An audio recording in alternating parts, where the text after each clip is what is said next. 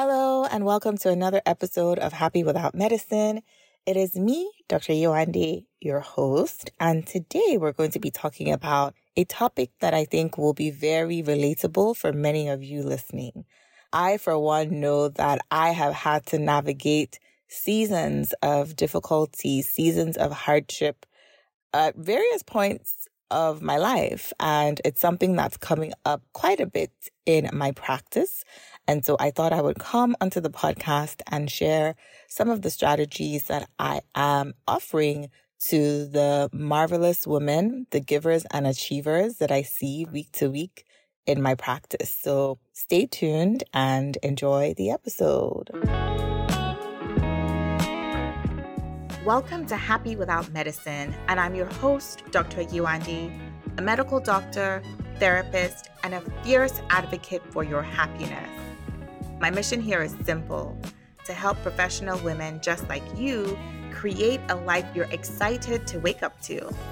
It's time to make the happiness you feel on the inside match the success others see on the outside.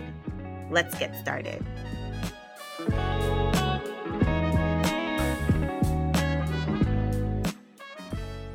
Personally, I'm not a fan of comparing struggle.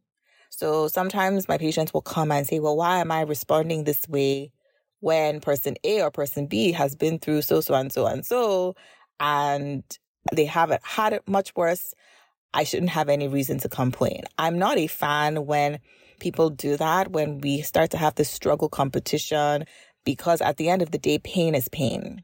And when I look back on my life, there have been moments that people would categorize as trauma, but somehow, again, I can't really pinpoint why.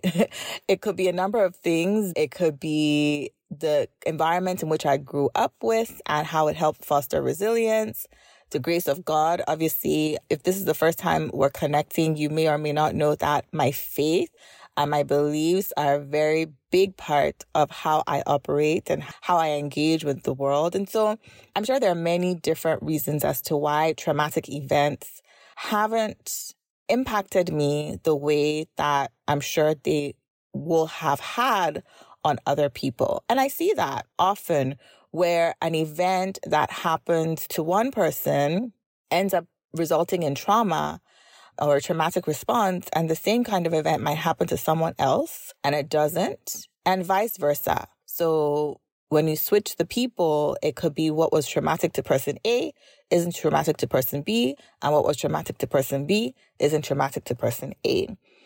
And the reason I'm saying this is because life is full of challenges, and however those challenges end up impacting you, a result of many different things that we don't really quite fully understand. But even just bringing it back to a day-to-day level, most recently, we all went through a global pandemic. And I think it's safe to say that for the most part, the impact of this global pandemic has been quite significant on our mental and emotional health, our sense of safety, our sense of security. We're still dealing with the aftermath of the COVID-19 pandemic. We're still dealing with issues around burnout that resulted from moms staying at home, trying to work, trying to run a house, trying to homeschool, and all of that. I still see the aftermath of that in my practice. So 2019, 2020, 2021 was a very challenging season for many of us. I, for one, was very stretched and very challenged. When we talk about when life gets hard, that season for me was very, very hard, as I'm sure it was for many of us. That was a season where I was home with my kids, trying to figure out how to get back to work, moved back from a city that we'd lived in for 7 years, feeling very alone and isolated. I lost my hair. There were crying spells, meltdowns, all sorts of different things, relationship challenges. I just wasn't myself. And looking back, I know that the impact of the pandemic changed the way that I showed up for my friends, for my family. But looking back, there were things that I was doing to try and create a sense of ease, even though things got really, really hard during that time. And I'm going to share some of those things with you. And these aren't new strategies. These are strategies that I have used in the past when I was experiencing a really low mood, seasonal affective disorder at the time when I was pregnant with my first daughter. Just again, a sense of really low, really deep sadness and just not wanting to do anything, just not being myself. I use the same strategies then. I've used the same strategies with patients in my practice who are going through a very challenging time, whether it's the loss of a child, whether it is the end of a romantic relationship, whether it is moving to a different city because they can no longer afford the house that they live in right now. Whatever the situation is that life has thrown at people, these strategies will help create a sense of ease when life gets hard. So I want to clarify, they won't make the situation easier. I don't think you can tell me that these things are going to make, for example, for one of my patients, the loss of her child easier. It's not going to happen. That is not going to happen. But what this can do is create a sense of ease, a flow, a rhythm in your life if you're currently experiencing hardship so that you can get through it. It's not going to fast forward the time. It's not going to accelerate the time. It's not necessarily going to make the challenge easier, but it's going to give you a sense of calm internally so that you can get through this hard season. And so the first point is to recognize and acknowledge and accept and embrace that you are in a season. That season could be a season of postpartum. It could be a season of grief. It could be a season of change, whatever that might mean for you. In fact, accepting that it is a season by default, you're accepting that you are going through changes. And many of us are so attached to control and wanting to know what comes next and what comes here and what comes there. But the truth is that when we are going through a transition period, when we're going through changes, there's no way that you can necessarily know what comes next. And I think that's a big part of the anxiety that comes from many people when they're going through challenges, is that unpredictability and that loss of control. And so acknowledging that this is a season of change, it's like going on a roller coaster, whether you like roller coasters or not. You accept that you have no idea when you're going to go left or right. If you're going on a ride like Drop Zone, you have no idea when that drop is going to come. But you accept that as part of the experience, as part of the ride, that there is unpredictability. But I'm not going anywhere. There's literally nowhere to go. And so I have to stay in my chair, buckle up, and be here for the ride. So the first part is acknowledging and accepting and embracing that you are in a season, and by default, the season is going to come with unpredictable changes. The next point is to reconnect with your own personal priorities. And what I mean by your own personal priorities, I mean things that have to be important to you in this season. Things that absolutely necessarily have to be important to you in this season. They might not even be stuff that you want to be important, because many of us have kind of put those necessary things on the back burner and prioritized other things, whether it's because of people pleasing or a low sense of self-worth or low sense of confidence. We have deprioritized the things that actually need to be a priority. And so in this season, what are those things that have to be important to you? Not things that you want to be important to you, but things that have to be important to you. Things that if you continue to let them go will have a negative ripple effect, not only on you, but on the people around you. And so some examples are getting well, right? Getting well might be something that you have put on the back burner. and you have put everything else ahead of that. And when I say getting well, I mean physically well, I mean mentally and emotionally well, and even financially well, right? These are some of the things that are easy for us to put on the lower part of our to-do list, our priority list. But it's time to bring those things up because they have a lot of leverage. Once you recognize what has to be important, what your priorities are, and you reconnect to them, a simple shift in that can actually go a very, very long way. I was sharing with one of my patients today that we've since changed our school drop-off routine because now our kids go to 2 different schools. And what that means is less time in the morning to get everyone organized because our commute is a little bit longer. And so I was finding that in the mornings, I was feeling very rushed and very pressured and very tense. And I didn't like that feeling. So I, first of all, acknowledged that, okay, we're in a new season. Things are changing. And next, I realized that my priority is to have a sense of ease in my mornings and to flow through the mornings and kind of ramp up the day instead of starting the day already rushed and feeling like I'm already behind the 8 ball at 7 o'clock in the morning. And so once I realized that, okay, my priority is reclaiming that sense of ease in the morning, I then said the way I can do that is to get ready before everyone else wakes up, even before my morning meditation, prayer, journaling time.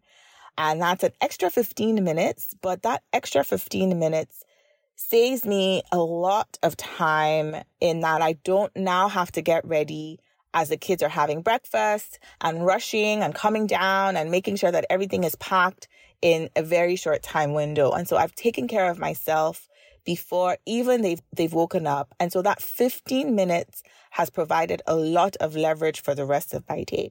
So you have to decide what is important to you.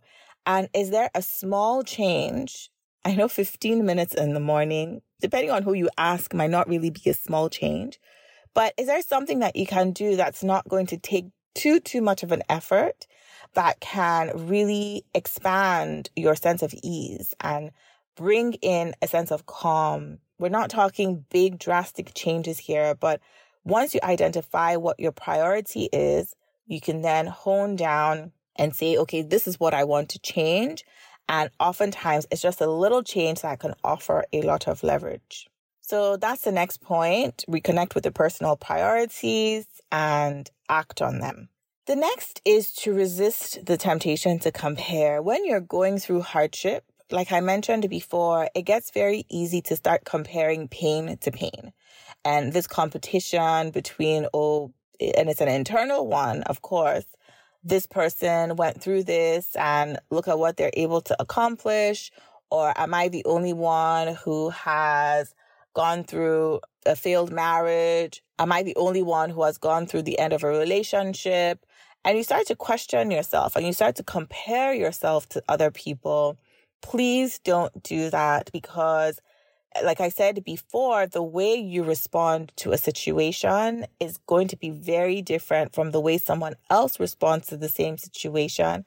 And the way they respond is going to be very different to you.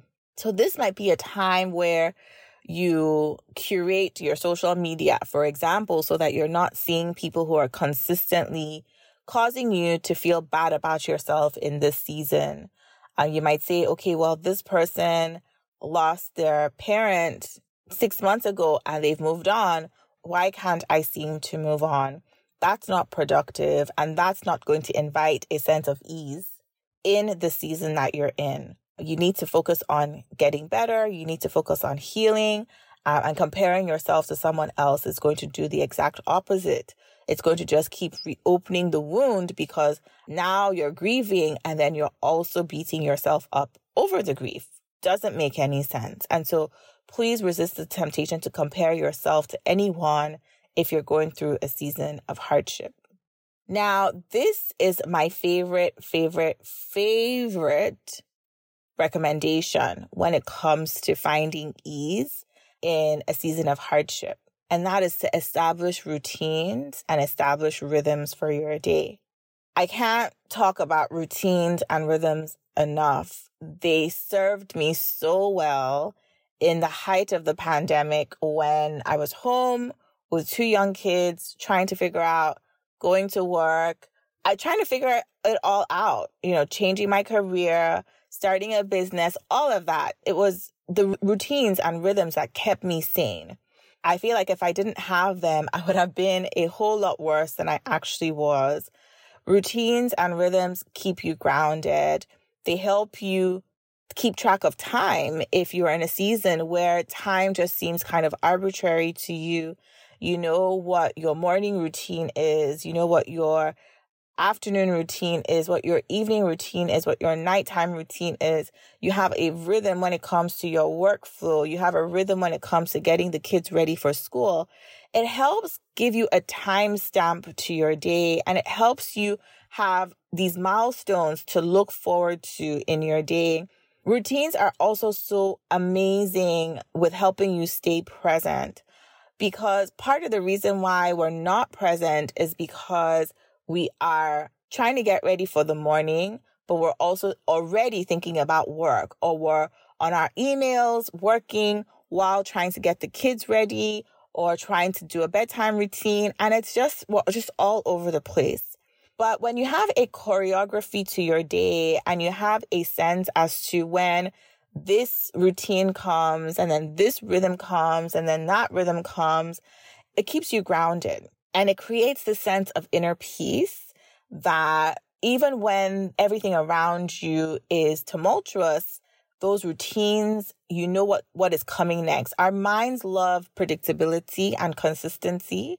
And so if you're able to establish some sort of consistency to your day, whether it's having dinner at the same time or whether it is doing the same 3 things in the morning when you wake up and the same 3 things in the evening when you're getting ready to go to bed, those step by step, one, do this, then do this, then do this. Even if you don't do them in order, you just know that, okay, between 8 o'clock and 9 o'clock, these are the 3 things that I do. It just helps to timestamp your day, and it helps to anchor you. It helps you to stay present. And all of that directly equals an increase of inner peace and this ease that I'm talking about. Okay? And so to wrap things up, I have shared quite a bit when it comes to finding ease, finding inner peace when life gets really hard, which it will. But if we can regain a sense of control by doing these things, we talked about acknowledging that we're in a season, and acceptance can be such a powerful switch for us in being able to stay present and bring in inner peace, accepting that, this is something that I can't really control right now. So I'm just going to accept that it is what it is, but figure out how to thrive regardless, or how to find inner peace regardless. We talked about reconnecting with your personal priorities and figuring out what is it that I have to make a priority in this season? What do I have to make important in this season? And making little tweaks that can actually offer a lot of leverage in creating that inner peace that we're talking about. We talked about ditching comparison because, as the famous quote says, comparison is the thief of joy. And so if you're really trying to work towards getting that inner peace, that inner joy, you can't be comparing yourself to other people. And we talked about establishing rhythms, routines, timestamps, ways to anchor yourself in the day, ways to stay present, ways to stay grounded. And so I hope you found this episode helpful. As always, remember that this is not a substitute for seeing your own therapist. It's not a substitute for seeing a professional, especially if you're going through very, very challenging times.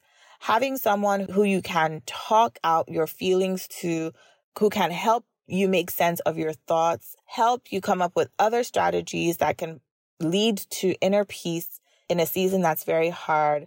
Yes, I come on here every week and I love to share these things with you.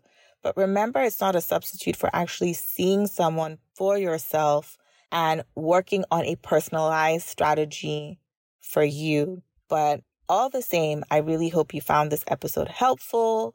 Remember that I'm here always fiercely advocating for your happiness And until next time, take care and don't forget to share this with someone who you think will find this helpful. Bye. Thank you for joining me, Dr. Yewande, on the Happy Without Medicine podcast this week. If you enjoyed this episode, I would so appreciate it if you could give it a review on Apple Podcast, because it helps Happy Without Medicine pop up when other women are searching for ways to find their happiness again. And visit happywithoutmedicine.com to view the complete show notes and other resources mentioned in today's episode. I'll catch you next time.